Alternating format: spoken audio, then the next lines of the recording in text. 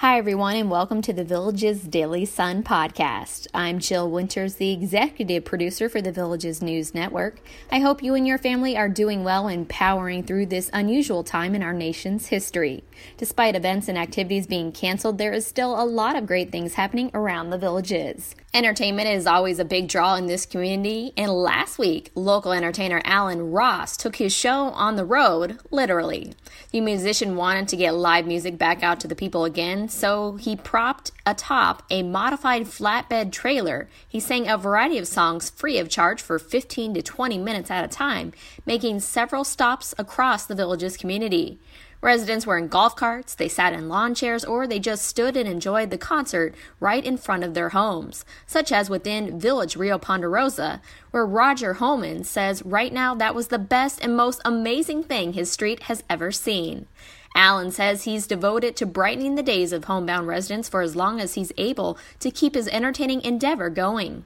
Over in Village Mira Mesa, Beth Amalia hopes her message leaves a lasting impression on neighbors that walk by her home. She uses colorful chalk to write positive phrases like "just keep a good attitude" on her driveway, and she changes the phrase out every few days. She wasn't sure if others noticed her work until a bicyclist commented on her efforts. Beth hopes it makes people feel better when they go by, and if nothing else, she says it's something to look at on your ride or walk. Residents of Carlton Villas in the village of Sable Chase put up outdoor lights to brighten up their neighborhood, and they planted American flags around the villas. Residents have even talked to one another from their driveways, and they recently sang "God Bless America" together while someone played the ukulele.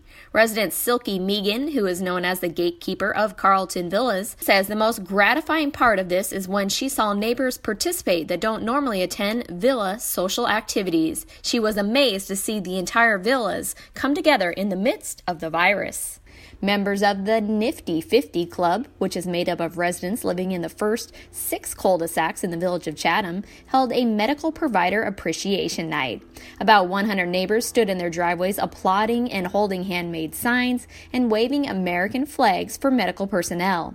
Sandy Heimel says they wanted to make sure all the doctors, nurses, EMTs, police, grocery store clerks, delivery drivers, and everyone else working the front lines was recognized. She says they just wanted to show respect and gratefulness for those protecting us, supporting us, and keeping us fed, and so much more. First it was chocolate chip cookies, and now it's cinnamon rolls that have been bringing a smile to the faces of residents within the village of Lake Deaton. It started with Nancy Ryan, and now Judy O'Dwyer has been baking cinnamon rolls, placing them in cute Easter bunny bags, and leaving them on her front porch for her neighbors to enjoy. Judy says she is just trying to figure out how they can stay happy and safe.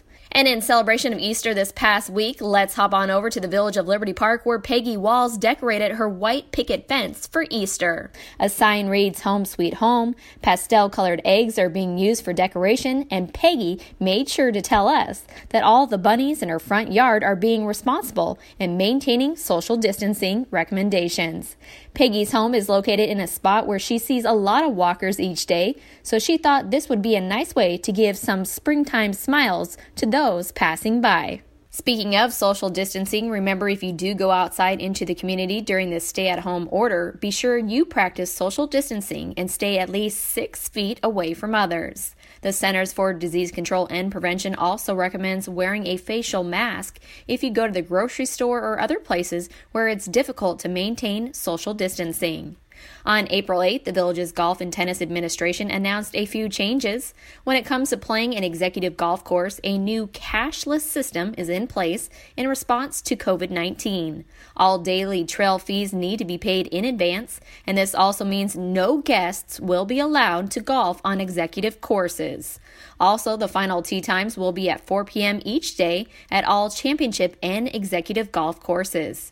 If you are on a golf course and you did not have a tee time prior to 4 p.m., you will be asked to leave the course, so keep this in mind. Fishing is another popular hobby that you can still participate in. There are several catch and release only ponds found throughout the community that you can go to, such as the Ashland Pond, Lake Miramar, and the Everglades Recreation Complex, to name a few. The ponds are stocked with blue tilapia, bass, and other types of fish.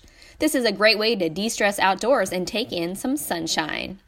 And the Villages is a bicycle-friendly community, so you can go for a nice ride in your favorite section of the Villages, or maybe just explore a new area like the Hog Eye Preserve. Also, the Fenny Boardwalk and Paradise Park are the only two parks open right now for walking and fresh air opportunities. The Villages Parks and Recreation news can now be found inside Wednesday's Daily Sun, and this is just another great source you can turn to get all of this helpful information.